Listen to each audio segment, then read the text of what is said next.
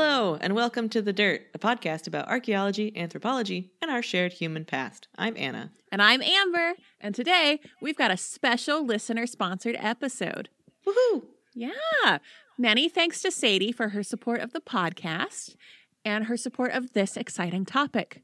And just a reminder, you can be like Sadie and get an episode of your very own over at thedirtpod.com. Yeah, you can support The Dirt and hear us talk about your favorite stuff. Win-win. Today, we are talking about evolutionary anachronisms. Oh, yeah. Nope. Same. Big mood. You feel like... Yes. Yeah, well, me too. But this is actually a specific term in evolutionary biology, and it refers to attributes of living species that are best explained as a result of having been favorably selected in the past due to coevolution with other species that have since become extinct. So basically, once that other species goes away, you get its lonely companion just hanging out with traits that appear to be unexplained because they take a large amount of energy to produce with no apparent benefit. And these traits may even work against the continued reproduction of the species. Oh my God, you are describing my social life right now. Your social life co-evolved with an extinct species. Yeah. Oh, well, what I actually mean is big fruits. And those traits are working against the continued reproduction of my species. Oh, buddy. Oh. Okay, well, but what are you actually talking about? We're talking about big fruits, Megafauna fruits. So these are plants that, yes. Megafauna? Yeah. But fauna ain't no fruit. I'm explain. Okay. These are plants that produce fruits that evolved alongside some of the giant animals that once walked the earth and used those animals as mechanisms to spread their seeds around. But now that the megafauna are gone, we're left with some weird plants. We're setting the scene sometime before 13,000 years ago. And so that's when the age of the megafauna came lumbering to an end. And before that, species like mammoths and mastodons and gomphotheres tromped around North America. What? And, no, wait. Yep. I feel like I had like a head injury. Gompho what? Like none of this. What are you talking about? You know, gomphotheres. Or possibly gomphotheres. I'm not sure about the pronunciation. But they were these elephant-like proboscideans, which are those animals with chunky noses. Yeah, nosy animals. Yeah.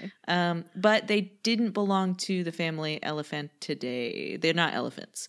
They were widespread in North America during the Miocene and Pliocene epochs, so around 12 to 1.6 million years ago. Long time. Gosh. Some of them lived in parts of Eurasia, Beringia, so that area up by the Bering Straits, and even into South America. But beginning about 5 million years ago, they were gradually replaced by modern elephants. And the name gomphothere comes from ancient Greek gomphos, meaning peg or pin or wedge, plus therion, beast. So they're wedge noses. They got little wedgy noses. They got wedgy nose. Oh, that's cute. Mm-hmm. Okay, thank you. That's helpful. You're very welcome. Well, and another one of these creatures was like the giant ground sloth that our friends over in the Ancient Footprints episode were hunting. Yeah, they aren't gomphotheres, but yes. Another. But yes, but they were a megafauna. Wedgie noses. Yeah, they were another type of therion. Okay. Man, speaking of wedgie noses and very not large animals, you ever seen an elephant shrew? Gosh, those things are cute. Anyway, so have you ever seen an elephant shrew? Yeah. Oh, okay. Great news. Just okay, checking in. So, yeah. Mm-hmm. This has been elephant shrew updates. More We've at 11. seen them. Mm-hmm. What that means for your commute. So we've got these massive herbivores living all over the world sometime before 13,000 years ago, and they need a lot of plant food to keep them fed because they're real big. So meanwhile, you've got plants all over the world and still today whose strategy is to get animals to eat their seeds, walk a ways away, and then poop them out. And they do that by covering the seed in some sort of delicious fruit. So during the time that these megafauna were around, some plants evolved really, really big fruits and correspondingly large seeds to be tempting to a mastodon or whatever else was in the area. Did the seeds have to be big, or were they just like it's a matter of scale? Well, the seeds were so big because they needed to survive a mastodon's digestive tract, and it helped to be like fist-sized and covered in a very hard shell. Okay. All right. Plants. I love them. You with me so far? So plants, like all other species on this planet, have to have compromise. They have to make trade-offs in terms of energy used for reproduction versus energy used for other things. So they have to have their priorities. So a number of different strategies have evolved to make sure that enough seeds are dispersed to the appropriate locations and are able to make more plants, given the constraints of limiting resources and natural selection. So these guys got to get out there. So one such trade-off is between seed size and seed dispersal. So simply put, gravity tends to ensure that big things don't go very far, as a general rule. Think of a 30-ton boulder rolling down a hill versus a 30-pound rock. Gravity's going to weigh that big boulder down more quickly, while that rock might bounce further down the slope. So, one way around this, however, is thought to be the evolution of megafaunal dispersal syndrome, which sounds terminal, wherein plants get big animals to move the big seeds around for them. The delicious avocado that we millennials love so much is thought to be an example of one such fruit. You may have noticed that it's got a big old seed inside it. Sure does. Sure does. Don't eat that seed. Mm-mm. The idea of megafaunal dispersal syndrome was first suggested by Dan Jansen. Why'd you say it like that? Because it's got a Z in it. I don't know. It just seems like... It was snazzy? Dan Jansen. He's a tropical ecologist. Oh, the most laid back of all the ecologists. Yeah. And he noticed that there were a number of large elephant ear tree fruits. It's a lot of nouns altogether. The plant is called an elephant ear, and it's a tree.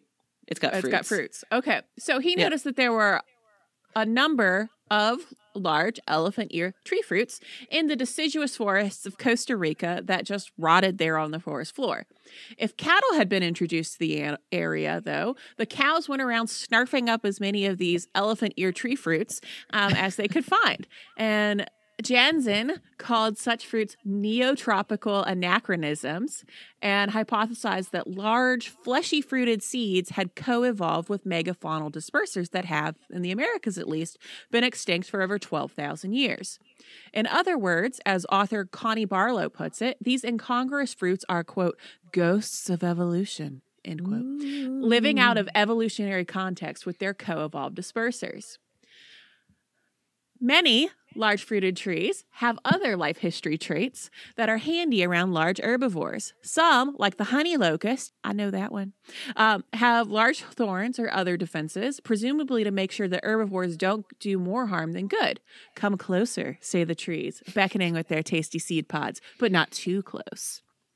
Others, this is also my social strategy. Yeah, others, like the Osage orange, compensate for overzealous herbivores with clonal or apomictic reproductive strategies. Yeah, you nailed it. So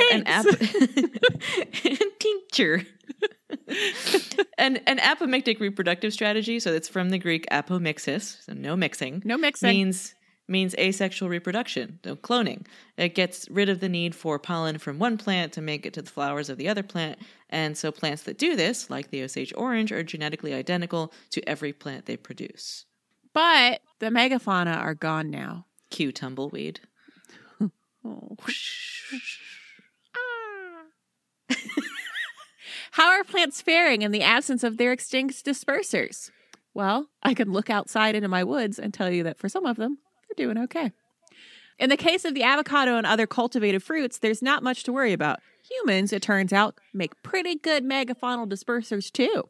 For breadfruit, for example, humans have been an effective disperser, selecting particular varieties and transporting them across the islands of Oceania for many millennia.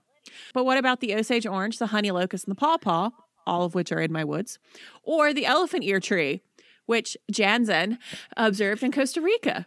Did they once taste as delicious to the ground sloths, horses, and gomphotheres that once roamed the Americas as the avocado does to us? I don't know. I don't know. But scientists have speculated that large fruited plants may be struggling, living in greatly restricted ranges compared to where they could grow if the mastodons and other megafauna were still eating and dispersing their seeds today. Incidentally, the Osage orange's name, which don't eat that Osage orange. No, don't. I mean, you probably couldn't even bite into it. They're really hard. No, I mean, like, if you do crack one open, don't eat what's inside it. Yeah, but it apparently oozes this white latex if you crack it open. Don't eat it. So, like, they grow it, like, growing up, like, when we would play in the woods. Like, if you found one, we were like, don't eat it. So. Yes, message received. Thank you. Don't eat it. Okay. So, the Osage orange's name comes from the fact that its range fell within the territory of the Osage people, an indigenous group here in North America, who purportedly controlled its trade for the making of bows. The wood, not the... Yeah, not the decorative knot. No, the wood was used for making bows. Oh, I see. I was clarifying that the tree wasn't, in fact, used to decorate packages. No, you're thinking of raffia. That's true. So following the European colonization of North America, the tree's range expanded rapidly to new regions, suggested it had been previously dispersal limited. Right. So as soon as people needed it for something, as soon as a lot of people needed it for something, it expanded. So I guess we sort of took the place of mastodons. So the Osage orange and the pawpaw are native to you, right? Yes. So like yes. to you specifically. No, to your neck of the woods. Like Yeah.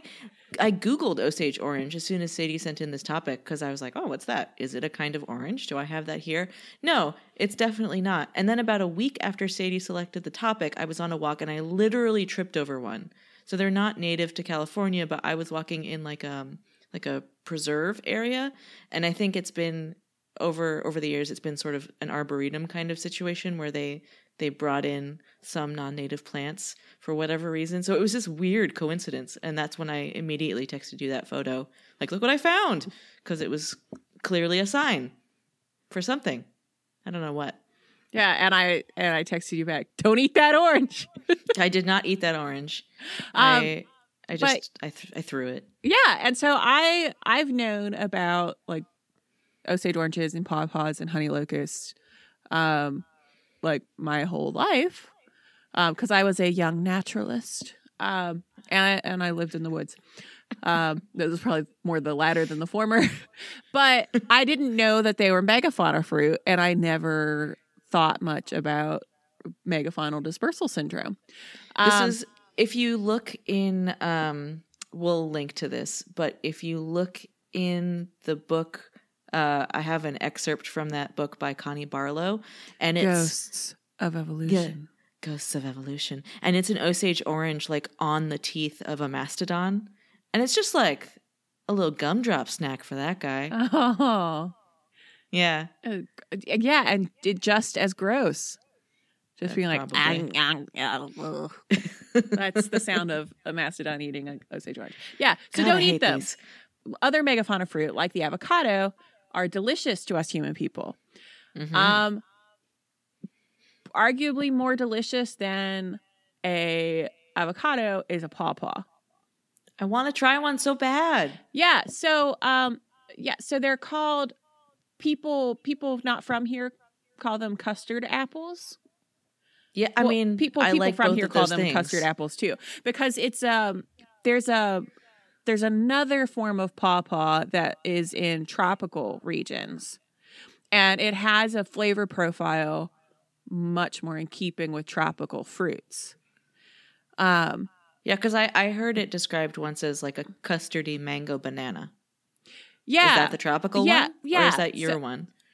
Both. I mean, they're like, they're both pawpaws, but there's one that lives in like tropical climate. Okay. And it is, and I think it's like incorporated into their cuisine. And so people have like sort of the general public is more likely to encounter them through that because of sort of the like white colonial attitudes towards exotic and scare quotes cuisine than the pawpaw here.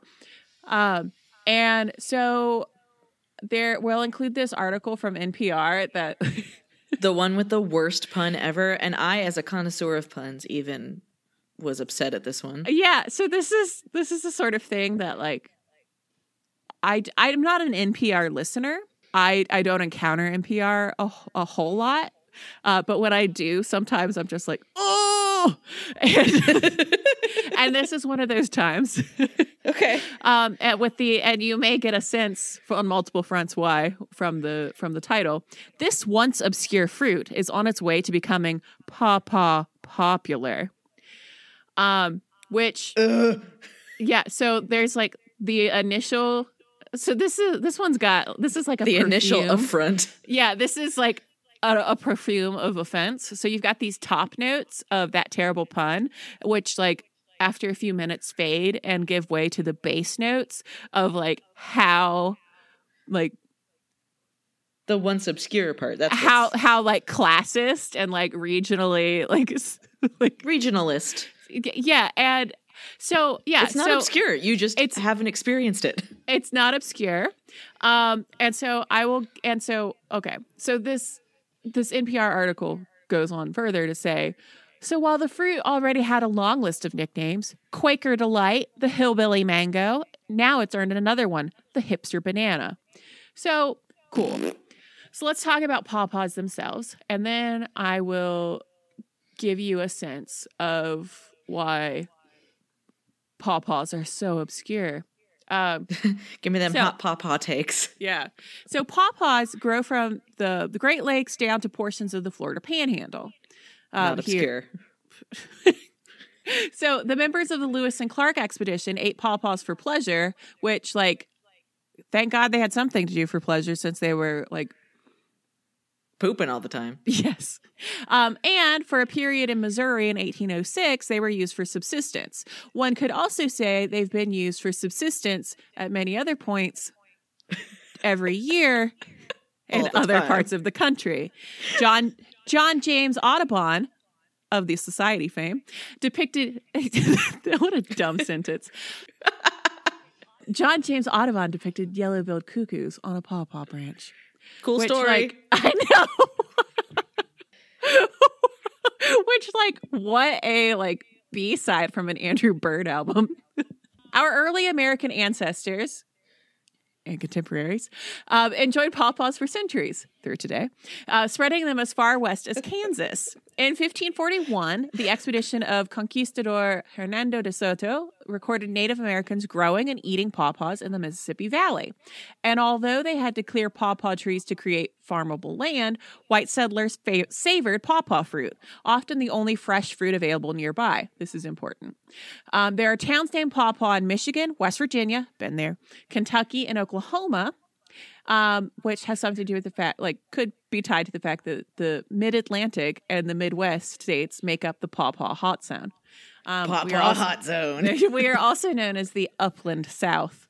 We are also known as Appalachia. So I would like there to be a band named Pawpaw Hot Zone. Well, you've not heard of them. They're obscure. Yeah. So, but the more industrialized our country became, in parts of it, the less relevant pawpaws were. In parts. To those parts. Yep. Pawpaws have had some public awareness issues. An abundance of folksy nicknames for one. Hoosier Banana, Indian Banana, Custard Apple, Quaker Delight. That pawpaw means papaya in other parts of the world doesn't help any either. Despite Baloo's bare necessity shout out in the Disney version of the Jungle Book, pawpaws are unrelated to papayas, which is possibly the smallest of potatoes in terms of problematic aspects of that film. But currently there's a groundswell, a pawpaw renaissance. The small but enthusiastic pawpaw community encompasses both professional and amateur growers and people that go out in the woods. And it culminates at gatherings like the Ohio Pawpaw Festival, a laid-back event now in its 16th year where family hula hooping workshops and presentations on pawpaw propagation balance out a robust beer garden and music stage. Gosh, this tone is patronizing. Mine or the article? No, the articles. The articles. Festival goers queue up for free samples of pawpaw ice cream, a sweet and tasty introduction to the enticing possibilities of pawpaw cuisine. So the thing about pawpaws is because they are so high in, like, they're so high in sugar. Presumably vitamins. But they rot really fast. Oh, I see. So spoilage is an issue. Mm-hmm. And they aren't, so you don't have like pawpaw groves or pawpaw orchards. You just get like a sticky mess immediately. Yeah. So you don't have this like large scale, like agricultural mechanism behind it. Mm-hmm. So that's part of the reason why they aren't so popular. But you mean pawpaw popular? So just like how every few years, New York Times cooking section and NPR will do stuff about how like ramps, they're so hot right now, they like discover ramps. So that's the same thing with pawpaw. Like there are like a lot of analogies there because it is something that's highly seasonal. And highly regional, right? Yeah. So, right. And so pawpaws and ramps grow in the same places. They're only in season they're only ripe for a very short period of time during the year. And they have a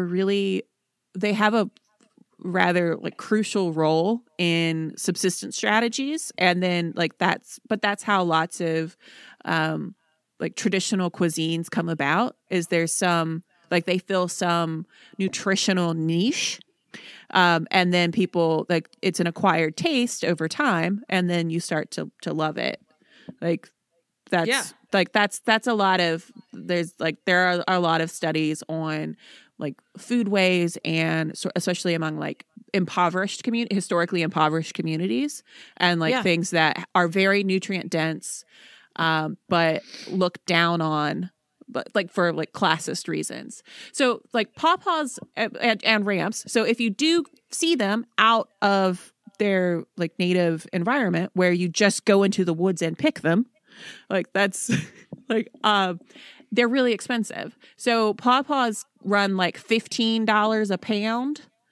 Jeez. I've seen ramps. Like I saw somebody, I think in Michigan, shared a photo that ramps were for sale in a grocery, like a high-end grocery store, for like $12 or $15 a pound. And it's something that's like a real slap in the face to people who are like, well, no, I go out into the woods because that's like part of the issue. It's like, right. Because you don't got $15 to drop on exotic fruit.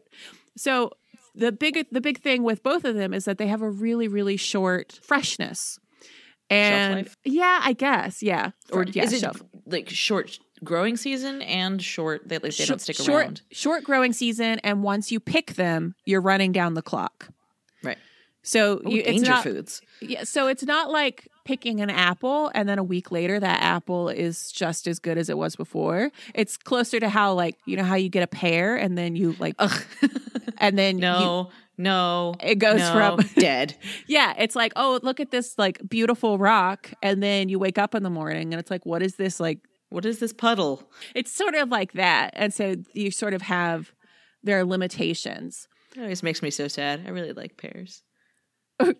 Yeah, and so, but pawpaws are amazing and they're delicious, and you can make like jammy kind of stuff out of them. So there are a few recipes that use them as preserved, but it's just something that is really, really good just eating fresh. Yeah. And so I take considerable issue with saying things like this are obscure because they're not at all obscure.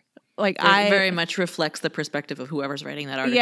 Yeah. And so it's not obscure. That's sort of my my point. And so I went to I put out a call among folks that I know and some Facebook groups among some Appalachians looking for a pawpaw expert to see if somebody wanted to talk to us about pawpaws.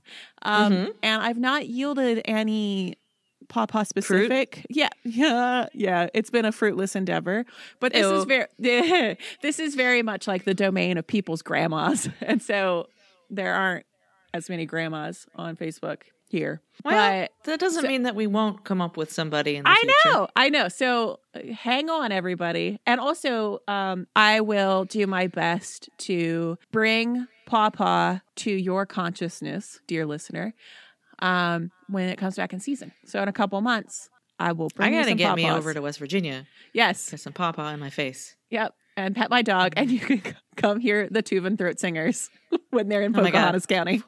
What a day. On their world tour. I'm so excited. Yeah, so that's Pawpaws. Okay. Shut up, NPR. Okay.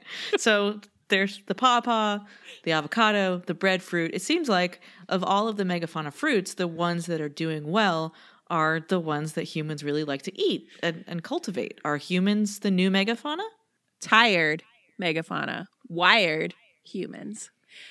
Sort of. I mean, we're not a mammoth in size, but we have a pretty big impact on plant dispersal. You may have noticed that we have a pretty big impact on most things on this planet. But specifically around plant dispersal, there was a 2017 paper in the Proceedings of the National Academy of Sciences. Sinuses? A paper in the Proceedings of the National Academy of Sciences, PNAS, tried to actually quantify the human role in fruit species in Central and South America that were once distributed by megafauna. This gets dense, so. Oh, great. Yeah, it's not super jargony, just like dense. Great. Okay. Quote, human effects on the geographic and environmental distribution of fruit species can be assessed by comparing these species versus species with alternate non-human past fruit dispersers, i.e. extinct megafauna. Most neotropical megafauna became extinct approximately 12,000 years before present, and human impact strengthened after this time. Thus, humans and megafauna have had different effects on population structure of fruit species over time.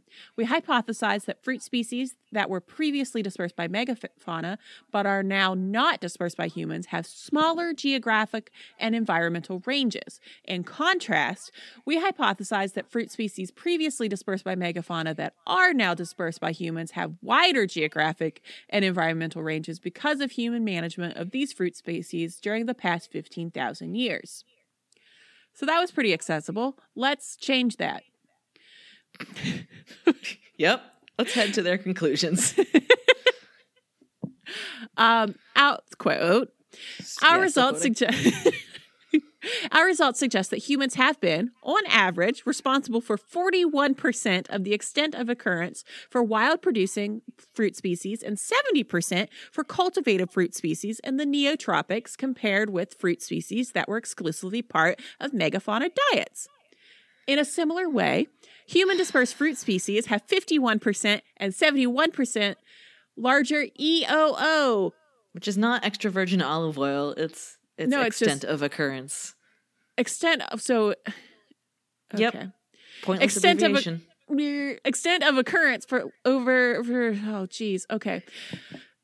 In a similar way, human dispersed fruit species have 51% and 71% larger extent of occurrence for land cover only, respectively, and 23% and 51% larger... I don't know what, I guess megafauna dispersal, no, I don't know what MGD is. I'm going to guess maximum GDs than fruit species that were exclusively part of megafauna diets. Thus, humans have expanded or maintained the geographic ranges of species that would otherwise have suffered range contraction after extinction or megafauna. Extinction of megafauna. All right. Well, you're welcome, plants. Yeah. So, they could have said that better. Yeah. But the point is that they surveyed all of these different species of formerly megafauna propagated fruit, and they came to the conclusion that humans have affected those significantly based on whichever ones we think are useful or tasty. Yeah, and so this 2017 study published in PNAS really calls out those ungrateful plants. But it is interesting that human use of these plants, whether it's the Osage orange for bow wood or the other plants for their tasty, tasty, tasty, yet obscure fruit that have become the new determiner of evolutionary success for this particular category of plant. You're not going to let that go, are you? No. And that's fine. That is your prerogative. And this is my raison d'etre. Is that a fruit? The raison d'etre? No. In terms of evolutionary anachronisms, there's more than just plant evolution to talk about. There is human behavior as well. So we're not as far from the purview of anthropology as you thought, listeners. Bringing it back to people. So there's something called relict behavior, not relic. Yeah, so this sounds like my grandma saying it. As in derelict. Like it's from the same relict. It's just the second half of derelict. Which is behavioral tendencies that are thought to be left over in animal brains from previous generations that might have needed it, but the need has gone away environmentally while the behavior sticks around. Like yawning? So maybe, yeah. We don't know why we yawn. Like grab your little babies? Well, we know why that one. But yeah. Maybe. Like my dog, like my dog taking kibble away from her bowl and then eating it? Or digging little nests? Little nests? I don't know why your dog does that. Make a little nest on the couch. Can I talk about relict behavior, please? Oh, God, sure.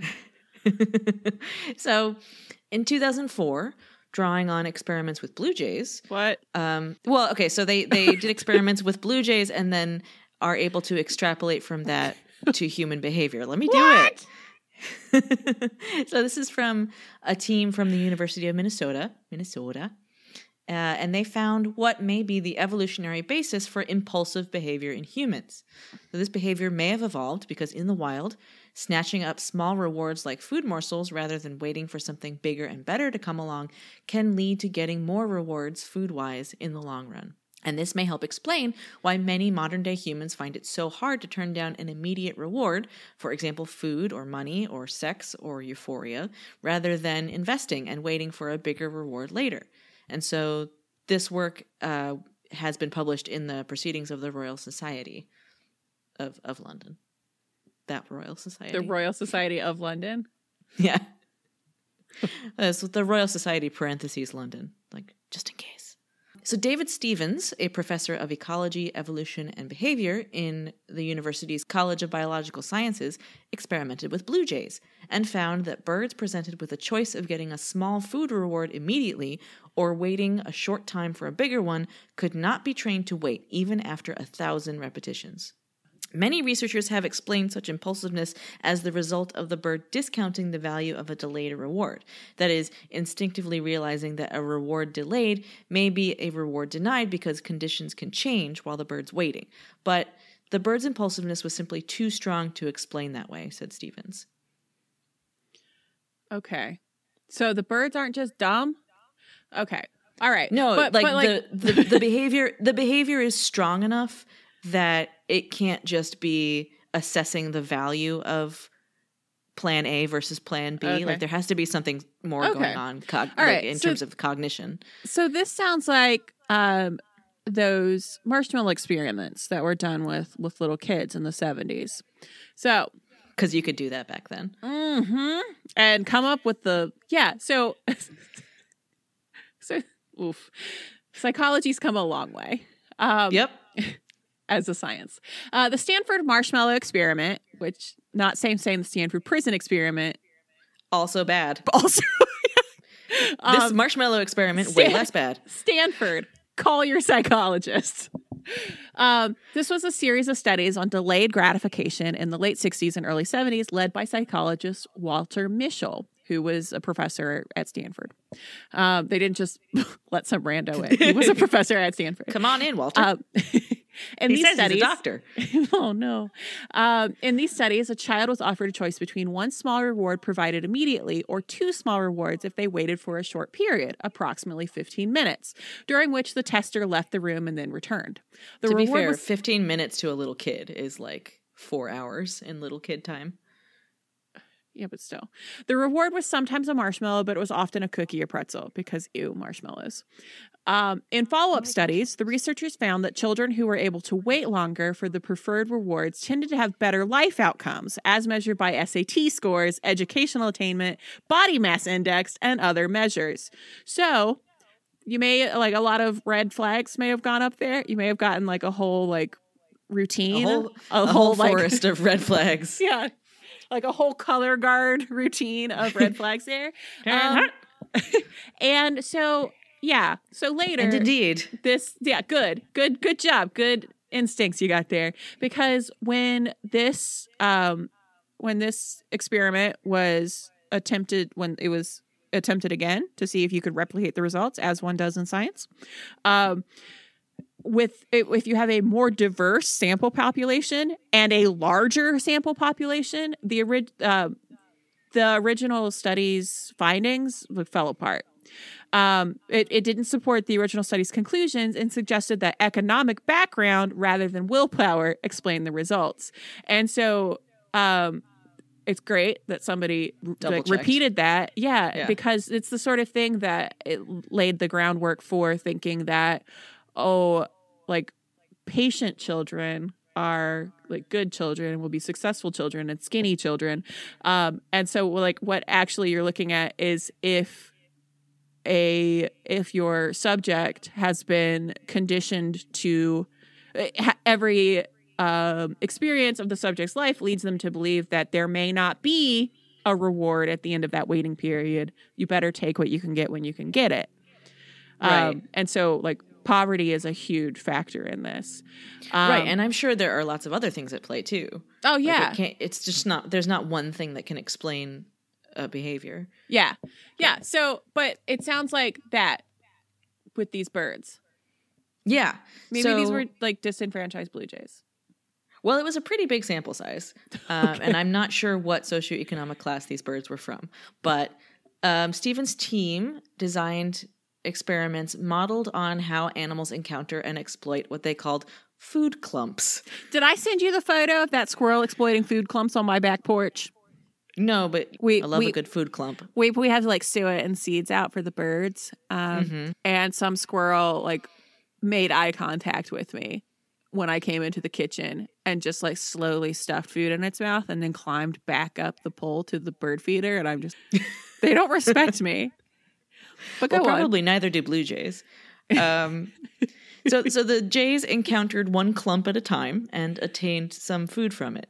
Then they had to decide whether to wait for a bit more from the same clump or leave and search for another clump. Not surprisingly, the birds still acted impulsively, preferring items they could get quickly. They only considered the size and wait time for their next reward, never a reward beyond that, even though that reward might have been bigger.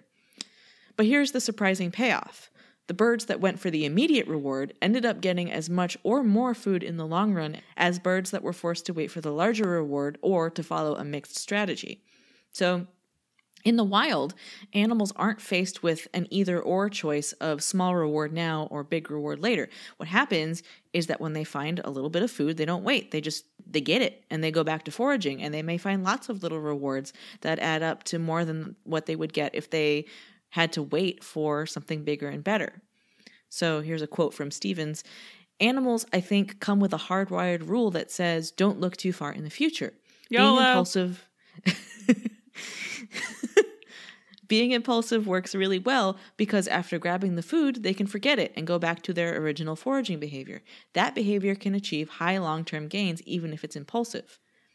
And so this might apply to humans, he says, because taking rewards without hesitation may have paid off for our foraging ancestors as it does for those blue jays and for other foragers. And some of us may still have that response hardwired into our brains, but we're not hunter-gatherers anymore, and sometimes this response can do more harm than good. Quote, "Impulsiveness is considered a big behavior problem for humans. Some humans do better at binary decisions like a little now or a lot later than others. When psychologists study kids who are good at waiting for a reward, they find those kids generally do better in life." Well, maybe. Sometimes. Well, Stevens does birds. Yes. Like, not human brains. So he hasn't listened to this episode yet. Yeah. So, and this may be because we evolved as foragers who encountered no penalties for taking resources impulsively. And so, Stevens mentioned that the National Institute on Drug Abuse funds a lot of studies of impulsiveness, which seems to play a big part in addiction. And so these studies that help to understand the mechanisms behind impulsivity may sort of benefit our understanding of how that works in humans and sort of how to deal with it. Yeah, I think that it would be great because as those subsequent studies showed that it was less a matter of impulsivity as some kind of flaw in children as it was something that was informed by other factors. It's environmental. Yeah, so I think that like if there are studies that look towards how can maybe how to help kind of rewire someone's brain. So if they like if their environment changes and their environment is like is safer and more stable by however you want to define that, then maybe like we like how to help with adjustment into that yeah into that new so that you can surroundings. Yeah, because impulsivity is what kept people alive. And so do you want to like turn that off like in favor of like not eating too many carbs? Well, like, maybe not turn it off, but maybe like, make people aware of it and give them coping mechanisms. Yeah, so I think that it's definitely like useful for pursuing as a means of study, especially if like results of additional research are showing that it's a much more nuanced situation than just like, oh, the patient kid is the good kid because they'll be successful. They're like, no, like the patient kid is probably the financially stable kid who knows that they're going to get what was promised. Who is like the child of Stanford grad students and is going to do just fine anyway because like it's like so yeah. Yep. Boy, we really kind of ran the gamut in this episode. We went all over. Yeah. Who knew? Thank you again to Sadie for your support and for this super interesting topic. And I really hope we did it justice. And if we didn't, let us know, Sadie. No refunds. Yeah, no refunds. Thanks for listening. We'll be back with you soon, within a matter of days. And you can find us on SoundCloud, Apple Podcasts, or the platform of your choosing. Please and thank you for dropping 5-star rating. Yeah. Or reviews. We love little ego boosts like that. We do, and we love to hear what you have to say about the show, and we like to know that you're listening. And you can follow us on Facebook, where we are The Dirt Podcast. On Twitter, we're at Dirt Podcast. And on Instagram, we're at The Dirt Pod. All of that funnels onto our lovely website, thedirtpod.com. And if you've got paw recipes or have heard of them, or you make a great guacamole, you can tell us about it at thedirtpodcast@gmail.com. Thank you for listening. Thank you for listening. We love you. Bye.